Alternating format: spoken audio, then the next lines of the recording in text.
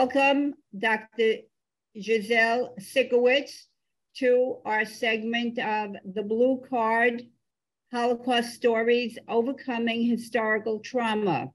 In our conversation today, Giselle, I would like to have a conversation about your life after liberation. You have experienced so much trauma, and at the same time, your life has been so full of resilience and productivity and joy.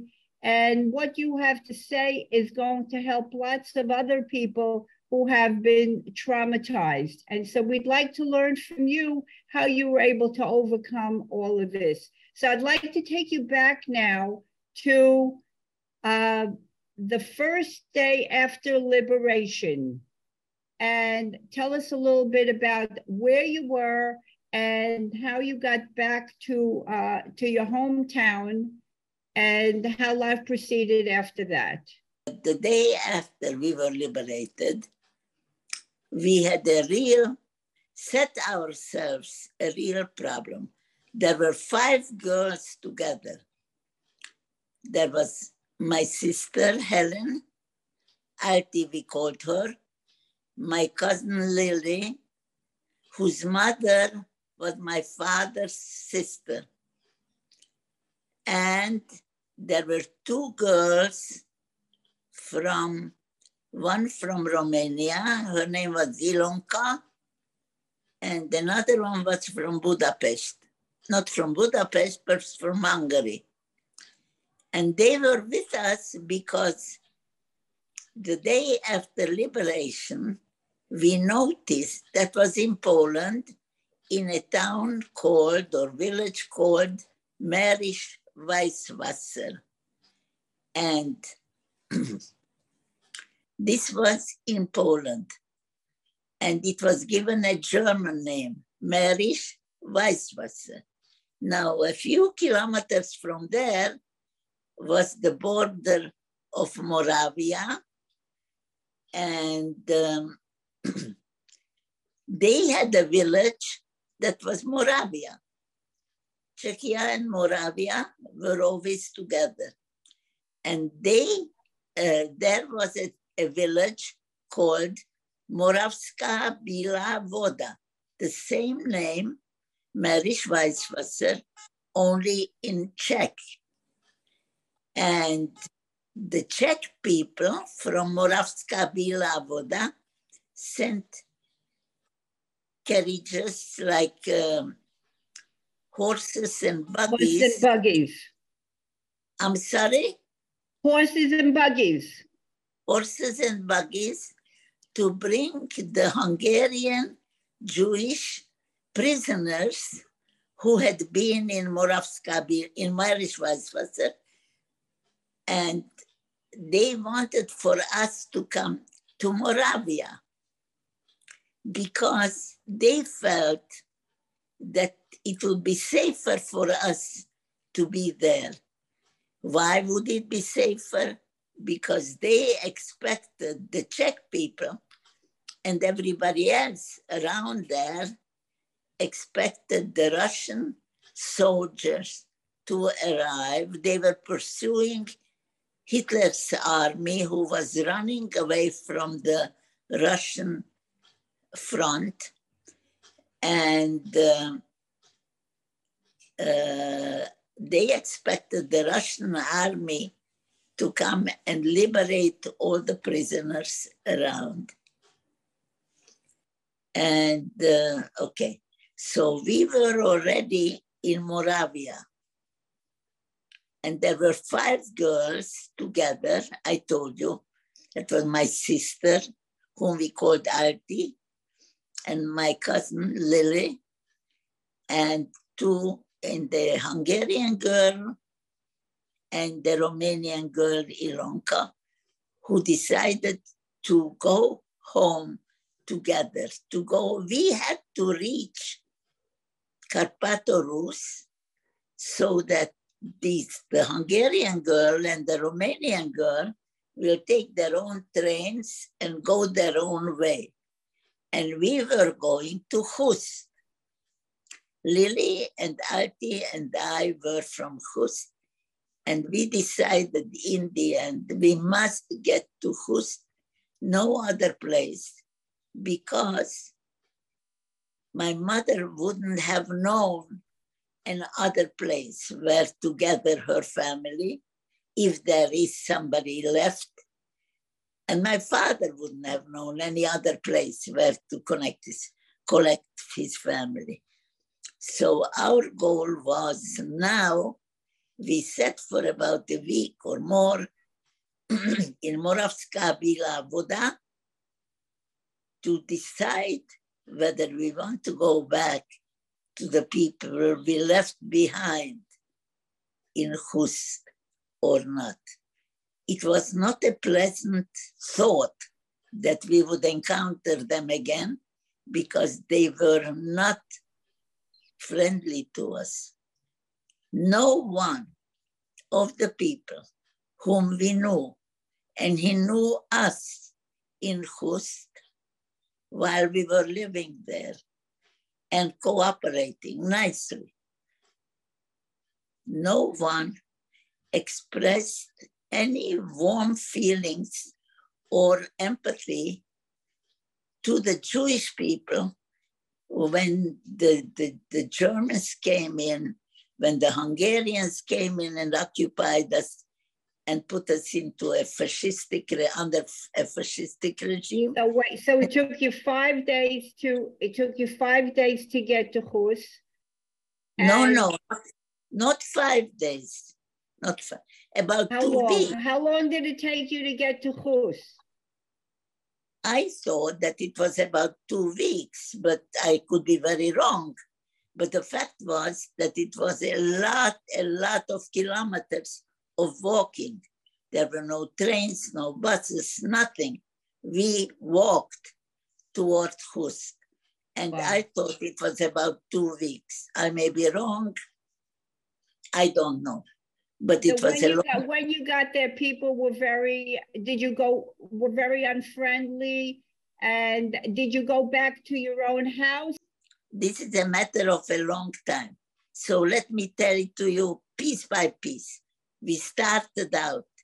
We grew up in Czech schools, and we knew the geography of Czechoslovakia.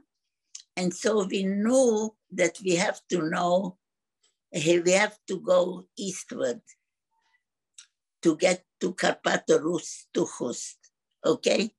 And we were marching, and the whole area of what had been Czechoslovakia is now full of Russian soldiers who had occupied this territory, who came on Russian trains, got off the trains, got off and stood right next to their trains. And there were lots of ex-Nazi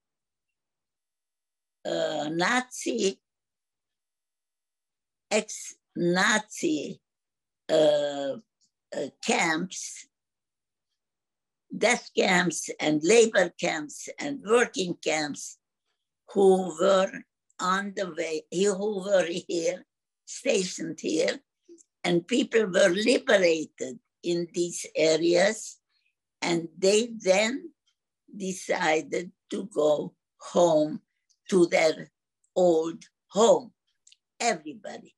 And these were people from Eastern Europe, from Southern Europe, and from Western Europe.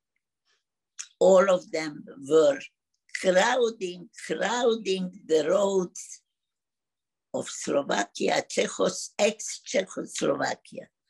We knew very well, we were young girls. I was 18, my sister was 3 years older, and her friends were a little older, but we knew very well where we were. And we were helping out those who didn't, because they were not from the same area.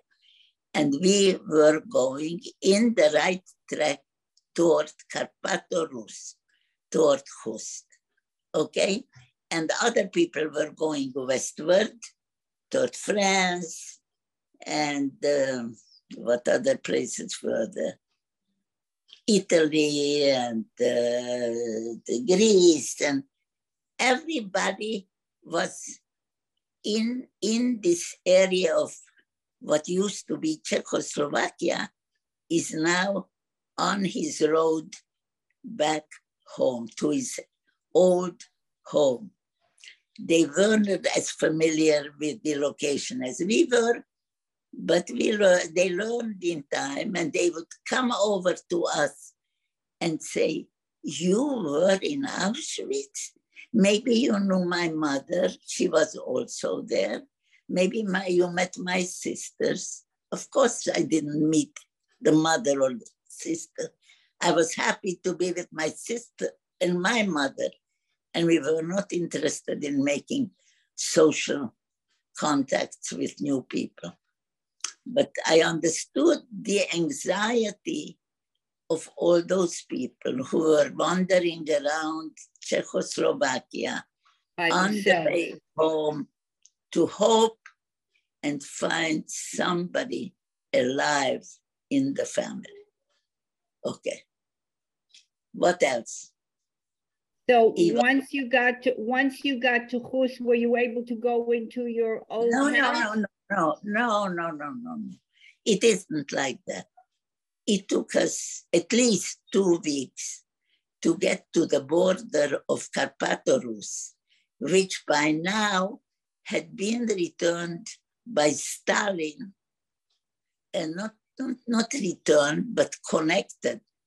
When the Jews of Karpatorus were taken away on May 19 something, 1944, when we were taken to Auschwitz, Stalin decided to put Karpatorus to attach it to the Ukraine, because we had the Ukrainian minority population. We had the Hungarian minority, and we had the German, Schwab minority, and there were no more Jews, and the Czech people were returned to Czechia. And so Stalin felt very comfortable in attaching Karpatorus to the Ukraine. When we arrived on the territory of Karpatorus, until that point, we were going through ex-Czechoslovakia, and we were wandering until we reached the border of what used to be Karpatorus, and we were told, here there is a train that will bring you home. And this was already in the area of what used to be Karpatorus. So we saw the train, and we were allowed to enter the train. This was a regular civilian train. And we traveled about 2 hours, and we reached a town called Kiraihaza. And that was a hub of trains. And we were about half an hour distance by train from Hust, from my town. But the train stopped, the doors opened. I got out of the train just to wander around. Suddenly, there is another train that is coming from the direction of Hust, in the opposite direction than we were traveling. And I said to myself, this train must have hit Hust, my town. So I get off the train. I wander between the 2 trains, one that was coming toward us and one that we were in. But it stopped here and the doors were open. And I said, this train must have come through Hust. So there must be people from Hust, and maybe I would recognize them. So I started with the first train, and I start standing at the open doorway, and looking inside, left and right, to see whether I see familiar people. I did not. I went to the second cabin, the third, fourth. I was maybe at the fifth cabin. I stand at an open doorway, look inside, turn my face right and left, and suddenly I hear somebody call out from a seat in the back in Yiddish. And he asks me in Yiddish, "Who are you?" And he stood up, and I see this man's face because he stood up and he was very tall. And I looked at his face and I recognized him. And I said to him, first, I want to tell you that I know who you are. Then I'll tell you who I am. You are Mr. Heimfeld from Hust. And he said with a smile, "Yes, that's correct. I am Heimfeld, but who are you?" And I said to him, "My father's name is Wolf Friedman." And he says, "Wolf Friedman, your mother is in Hus. Your mother is at home." And I gave a shriek, "Mother is at home." And I ran to my sister to tell her that mother is at home. And then we came together, my sister, Alti, and Lily, our cousin, came to talk to Mr. Heimfeld. And as we come to him, we realized that he already removed all his belongings from this train, and he comes over to our train, which will take us to our mother, because he wanted to deliver us, my sister and me, and my cousin Lily, to our mothers. Wow. He was an angel. So he came over and he came back. He was supposed to reach Budapest on the train on which he was traveling. But when he had the opportunity to return little young children to their mothers, of course he would go with them and bring the children to their mothers. Okay? So this was it. And we came, and suddenly we traveled another half an hour and we saw my mother alive. Wow. Wow. She was taken away from us and we didn't know where she was taken away. A good chance was that she would have been taken to her death. Chas v'chalila. Okay, I finished. And then we arrived in Hus. And tell us a little bit about, you were in Hus for about 3 years. What I am sorry. I didn't understand you. Tell us a little bit about your life in Hus before you came to the United States. Oh, we didn't stay there. Okay, no, where did you go? We stayed in, I tell you, my sister Arti, the one with whom I came back from the camps, she was very unhappy being in Hust for any amount of time. She was very unhappy in Hust before we left, and we lived in a ghetto there. And she was really very, very sad and felt very unhappy because everything that we possessed, that my parents possessed, was robbed by the local population.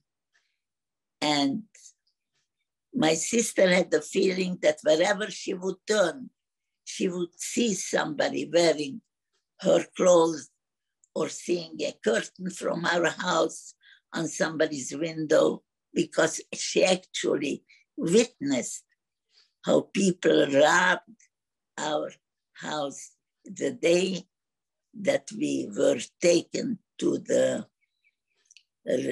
railway station to go to Auschwitz. Every Jewish home was robbed. And it was a very, very bad feeling, because for generations, Jewish people lived with non-Jewish people in Hus. There was a proportion, like there were altogether about 20,000 Jews, so 20,000 population in Hus, among whom there was 8,000 Jews. So more than a third were Jews, and the rest were some Ukrainian people of Ukrainian descent or Hungarian descent or whatever. First of all, what happened to your father?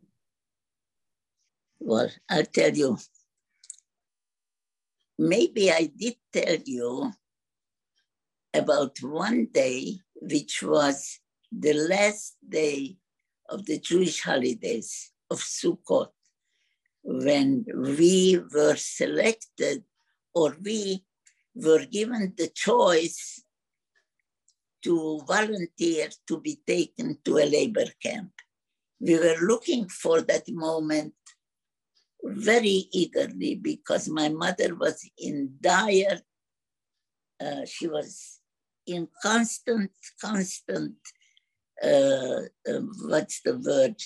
She was in constant threat of death, because she was 46 years old, and we were like, I was 17, 18, my sister was 19, 20, and my mother was very obvious. She was a very visible old lady. And twice a day, and more than that, we had selections at which SS people would pass by rows of Jewish.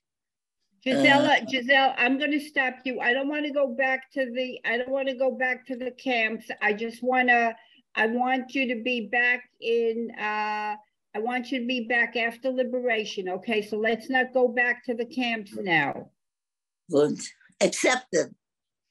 Okay, so where are we? I just wanted to know, just tell me about your father, but just about. Okay, my father. Okay, that day, I cannot help without telling you. Either I tell you or I don't tell you. My father was taken away the day when we arrived in Auschwitz. He was given a chance to live. He was given a chance to be chosen to work in a coal mine. Okay? And he did for 5 months. Worked in a coal mine in Buna Monowitz, in the area of Auschwitz, not far. And 5 months later, this is a day when we came and we were taken to a labor camp, to a slave labor camp, and my mother was selected out from us because she was old and we were young. And we didn't know where she was going to be taken, but she was taken away from us. And we were then taken to a labor camp where my mother would never have been able to survive for 3 days. It was so very difficult. But my mother was taken away because she looked older than the young girls, who was the majority of the prisoners. So my mother was taken away from us that morning. We were taken away to a slave labor camp where we worked for 7 months. And we said Good that mother was taken away because she could never have survived. Okay? This is the story. And now, where are we at now? Yes, Yeah, my father. Yes. Just father. Okay. The same afternoon. Now, this is important for you to hear. This is the same afternoon, the day after all the holidays. A man, there is the A camp and the B camp and the C camp. We were in the C camp. We were taken from the C camp, and my mother was selected out. And in the afternoon, and outside of the ABC camps, there is a so-called gypsy camp. And the gypsy camp is a small camp which had existed months before. And one day, about 6,000 gypsies were brought in from, I don't know where, maybe Germany, I don't know. And they were taken, all of them, to Birkenau, and all of them were murdered at the same time. That's how the gypsies went. And then these few cabins, these few barracks where the gypsies had been kept for a day or two, they became the so-called gypsy camps. And now this day, the day after all the Jewish holidays, a man walks out of the gypsy camps and he walks toward the barbed wire, the electrified barbed wire of the C camp. And he stands about a half a meter away from the electrified wire. He didn't want to kill himself. He stood away. And he sees women walking up and down in the C camp. And he gives a yell. Come here, I want to talk to you, to one of the women. And the woman comes over. She's a young woman. So the man is now, he is in an Auschwitz uniform, you know, the striped uniform. He's a man. He's in a striped uniform, and he doesn't have any flesh on his body, only bones. His face is totally black from coals, because they were working in a coal mine, and as they were chopping away coals, they were chopping away, the coal settled, the powder settled on their face, and they didn't have a chance to wash it off. So they had black faces, and and they had no flesh on their faces, only bones, no flesh, very, very thin. Okay. And the man says to the woman, can you, and the girl said, what did you want to hear from me? And the man said, can you help me? I want to know whether there were any people from who, any women from Hust left over in the C camp. And the girl says to the man, I can help you because I am also from Hust, and I am also from Hust. So he said, good. Now, so what can I do for you? She said. And then the man said, you can go and ask those people who were left from Hus. You could tell them that today 200 men were brought back from Buna Monowitz, from coal mines, having worked in coal mines for 5 months, and they were brought back here to Auschwitz. And that's it. There were 200 men from Hungary. Among them were 20 from Hust, and I am also from Hust, and my name is Wolf Friedman. That's my father. And tomorrow, we may not be here anymore. Okay?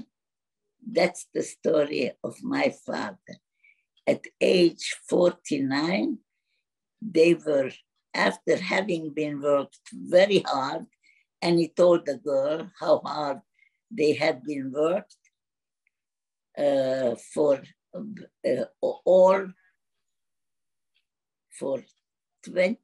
200 grams of bread a day. That was their nourishment. And they worked very, very hard. And now they were brought back, and they may not be here tomorrow anymore. That was my father. And my mother was telling this to us in a refugee camp in Budapest on the way out from Hust to Germany, where we may settle anywhere in Germany where they had the DP camps. The DP camps, right. DP camps, yes. And okay. Were you in any DP camp? No, we didn't make it. My sister made it, and we didn't make it. We stayed in Czechia, in the Czech Republic, for 3 years. But in the meantime, we received American visas, the whole family, meaning my mother, my 3 sisters, their 2 husbands. Okay, that's what we were. And we received in America, a cousin of ours received visas for us to all come, but we were not married in the regular way. We had a chuppah. And then, so the 3 girls were supposed to come as 3 Bisyakov students. My mother was supposed to come as a rabbinate to teach Bisyakov girls, and the 2 men were supposed to come as rabbis teaching in the Bisyakov schools. What happened in the meantime? My sister, oldest sister, became pregnant. She was 3 months pregnant when her husband just up and died. He had a stroke and he died, and left her pregnant for 3 months with a child. And my mother and one of the sons-in-law remained in Prague, and the 3 girls obtained their American visas, and the Jewish organizations called out very loud and very clear, whoever has their papers ready, leave right now. We have an aeroplane waiting for you, and the area will be closed down. There will be the Iron Curtain. Everybody who has papers ready, leave right now. And the 3 of us left, my sister in the 4th month of pregnancy, and they buried her husband in an open field where he remained in Czechia. 3 people altogether were buried in an open field because there was an old Jewish cemetery, but that cemetery had a lot of people in it, and they locked it down so that when the Holocaust survivor population lived in this town called Cheb, C-H-E-B, there were 3 people altogether who remained there. And I tell you a very tragic situation. We arrived in America and we started struggling, and we really struggled and were very good. My mother was waiting to be reunited with us. The baby was born, and about 20 years later, when we began to live like human beings, we had all jobs, we were studying, we were working. My mother was helping. And at that point, what happened? That my sister said she had a wonderful idea to bring the bones of her husband to America. To America. And she started, because by now she got some German compensation and she had the money. And she made contact with somebody in Prague who inquired how to do it and whether it's possible. And by the time she got to it, the person said they plowed the field where those 3 people were buried. No more graves. And this was one of her biggest traumas, that she thought about it too late. Did she ever remarry your sister? No, she did not. But her daughter, Chaya, is the first one in the family who came on vacation after the 6-day war. And she said she's coming on Aliyah, and she did. And she settled, and she's very successful, Baruch Hashem, very, very successful in many fields. She went to school. She married an American boy from Boston, a religious boy, and they lived a very nice Jewish life in Beit Horon on the road, what is it called? Arba Shalosh. And she grew a family, raised a family, very good, very successful people. And how many children does she have? She has 4 children. One son,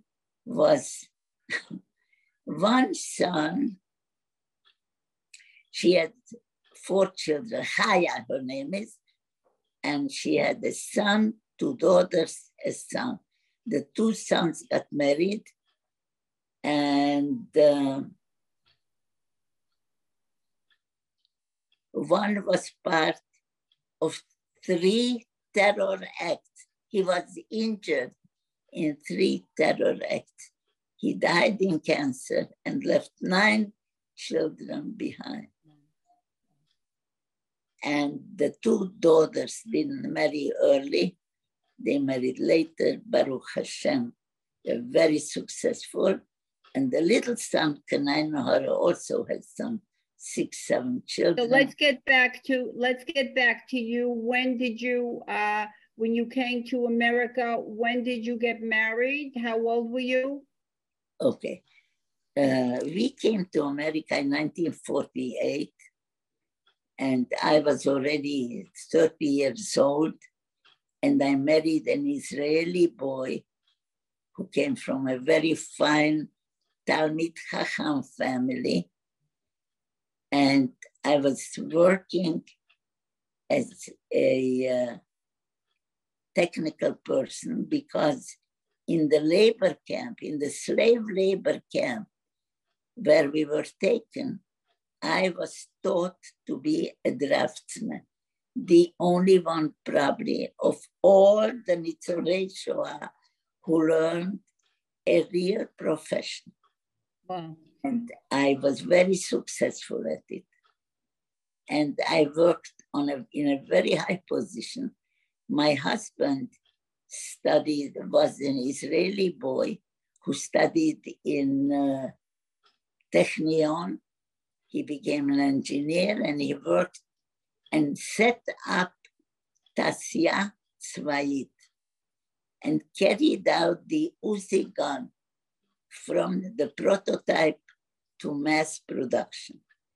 And we lived in America, and the children came on Aliyah. They all studied.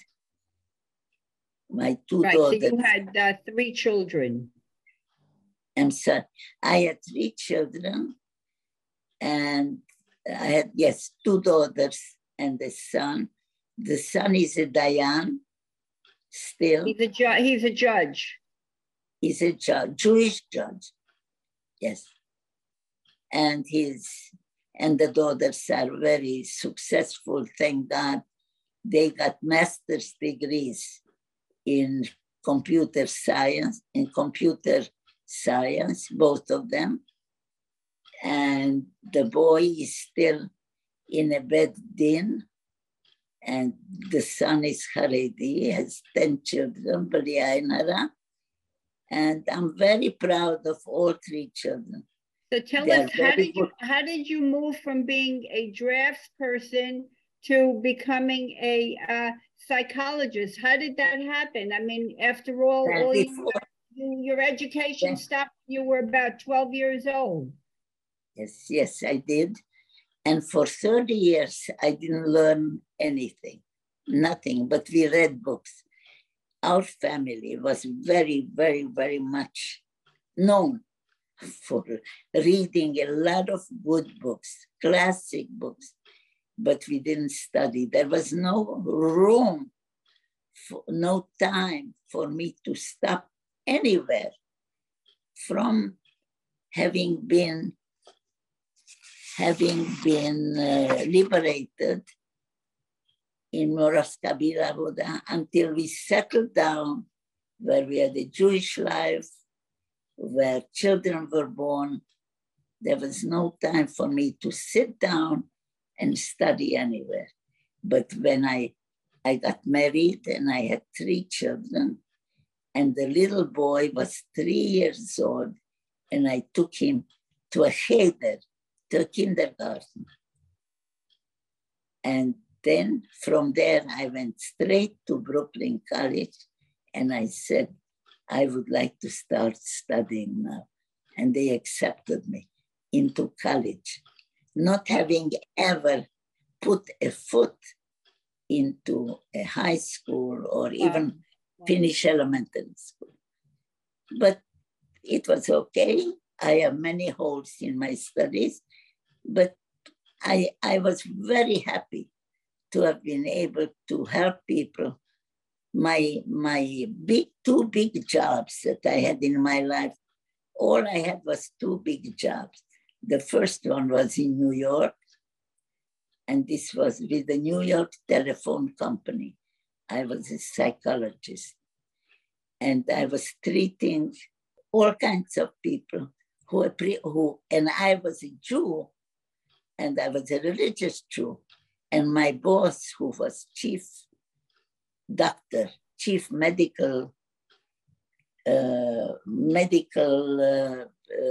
person in the New York Telephone Company's medical department, with 2 medical departments. And there were about 5 doctors in each, and nurses, and people came to be treated there, and it worked out very well that this medical doctor, who was the head of this medical department, had the idea that he must have a psychologist on the staff. And it turned out that it was such a blessing. And it taught the world how important it is to give employees the chance to talk about problems that they have. Okay, but that doesn't belong here anymore. But you and forgot... now you asked the question, how did I become a psychologist? I became a psychologist because when I started studying, I didn't even care what I'm studying. I read a book at age 14, 15 about Freud's theory, okay, of psychiatry, of psychology. And it was very fascinating to me. And I just went on to study because to me, and I cannot convince anyone, that the important thing was to study.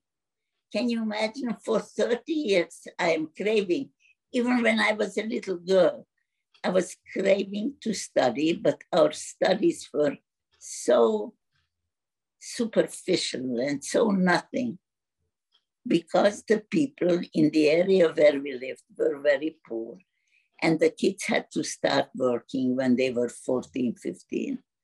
So the parents were eager to have them come out of schools. So the schools were only like eight classes. That was the end.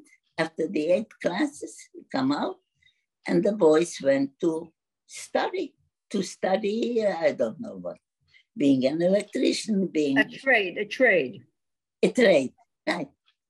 And the Jewish kids couldn't go to, there was one high school, one gymnasium, but we couldn't go to that gymnasium because we had to come on Shabbat with the books to study. And that was exactly the day on the Shabbat when the father came home from the Beit Knesset, from the synagogue. And that's when I was supposed to come home with my books from high school. It didn't work. So we knew always, over all the generations, that we will never have any more learning than the 8 classes of that school in which we've studied. But I think we were successful and we were smart. And many very smart people came out of that kind of education. And when in Germany, in the slave labor camp, a German engineer was teaching me how to do drafting. He couldn't believe how smart I was and how I understand. And what did you learn in that excellent school where you studied? What an excellent school. Yeah. Giselle, you forgot to tell everybody that not only did you finish your BA, but you also went on and got a PhD in social and personality psychology at the Graduate Center of City University of New York. And yes. How did you get I got the doctorate, and then I came on Aliyah. What year did you come to live in Israel? In 1992, I came to live in Israel because my husband died suddenly. My children already came on Aliyah to Israel, and they came to me when my husband died in New York. And the kids said, you must come to Israel. And I said, of course. And within a half a year, I got rid of the house. I sold the house, everything we had. I bought everything I'll need in the new country. And I came to Israel. And it was the best thing I ever chose to do. But it was muvan me'elav. Do you know the expression? Self-understood that I will come to Israel to be with my children. And what kind of work have you been doing in Israel? Oh, The last 30 years, you've been very active. You're 95 years old now. You're still working, and you've been very productive professionally. What have you been doing? Okay, I'll tell you. When I first came, I worked for 7.5 years in New York in the telephone company. I told you that, okay? And when I came here, and that project in New York with the telephone company was very successful. And I came to the telephone company, to Bezek in Israel, and I spoke to the Koach Adam. What do you call it? Oh, you went to human resources. Yes, human resources. And the man there he said to me like this. He said to me, we will hire you, don't worry. Because he introduced me to the doctor of the telephone company. And he said to him, what should I do with this woman? And he said, hire her yesterday. We need somebody we need somebody like that. And he didn't know how to write me down. They had 95,000 employees at the telephone company. What would I be called? A psychologist in the telephone company? Didn't work. And so I went to Amcha. Do you know about Amcha? Yes, Amcha is the organization that has been providing social services for Holocaust survivors and for descendants of Holocaust survivors. Correct. And somebody told me, go to Amcha. And I went to Amcha and I was hired right away. And so what do I do tomorrow? First of all, I had a very bad experience in America with having been treated psychologically, where the man who treated me was a very important psychiatrist, and he never once asked me about my Shoah experiences. Can you imagine? Yes, it was very common. Okay, so when I was being hired by Amcha, I said to him, but tell me, what can I talk about with your Holocaust survivors? He said, hakol. You can talk about anything. You may talk to them about anything. And next day, I was in a group of elderly people who lived near an old age home. Every morning they were being brought in and given all kinds of activities and breakfast and lunch, and then sent home about 2, and they loved it. And it was wonderful for them. So I went there first. And then I was introduced to them. And I said, there they were, all these old people from all over, Iraq and Iran and in Pakistan and from Europe. And they were all there, and I tell them who I am. I am a Holocaust survivor. And I believe that by now, when you achieved your age 80 or something, they were around that age, I am sure you have a lot of stories that you call my Shoah story.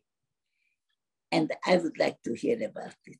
And they started raising their hands. Everybody had a story about their little Holocaust story. Yeah. And Giselle, I just want to say that, your reputation and what you have done for the people at Amcha is something that is legendary. And I've met people in Israel who talk about what you have done for people in Israel. And not only for the people in Israel, you have been taking people to to Auschwitz. You've been taking soldiers, you've been taking students, you've been there maybe 100 times. And I hope that God gives you at least another 30 years to go, because the world needs people like you. And what I wanted to say about your overcoming trauma is, one, the fact that you were first of all, you came from a very loving home. And that is something that, that you take with you, and that not because you came from a loving home, you were able to continue that love with your husband, with your children, now with your grandchildren, your great-grandchildren. You have about 21 grandchildren. Yes. And all of that really came from the love that you got and the kind of home that you had, and also the love for Yiddishkeit and for Jewish text and learning, all came from that home. What was miraculous is that, your mother survived, and you had 2 sisters who survived, and the fact that you were able to be together during that time, and that you were not alone, and you were not alone after the war, and had some part of your immediate family, was also something that helped you overcome the trauma that you went through. The fact that you were able to be a giving person. And, you talk about how at the very beginning, because you knew the geography, you were able to tell people how to go. Right away, you became a giving person. And even in Auschwitz and in the labor camp, the fact that you were with sisters, you got from them, but you were also able to give to them. So that is something that also, and the other is that you have a tremendous sense of gratitude for the life you had, the opportunities you have. And let's not forget that, you were also very fortunate to have a wonderful husband. And the 2 of you were able to raise a fabulous family. And now you're getting a lot of love from your children, your grandchildren. And that's something that also is very, very sustaining. And that your curiosity and the fact that, here you were a draftswoman, and now, you were able to be a psychologist to make a difference in so many different people's lives, is something also that, helped you overcome your trauma, because you felt a sense of agency. You were no longer a victim, and you didn't have to see yourself as a victim, but rather to see yourself as a productive Jewish woman who's making a difference in the lives of many people. So I really want to thank you for the opportunity of sharing your life story with me. I know we could talk for many more hours, and I'm sorry I had to cut you off here and there because you really have a lot to say. And the Blue Card thanks you for being so open and sharing your story. May I thank you for having the opportunity to meet and to share and to compare, and remembering that we were in the same school. That's right. We both got our PhDs at the same place. Yes. So thank you very much for the chance. And Giselle, I look forward to seeing you in Yerushalayim. Thank you. I hope you come back to my home. I sure will. Absolutely.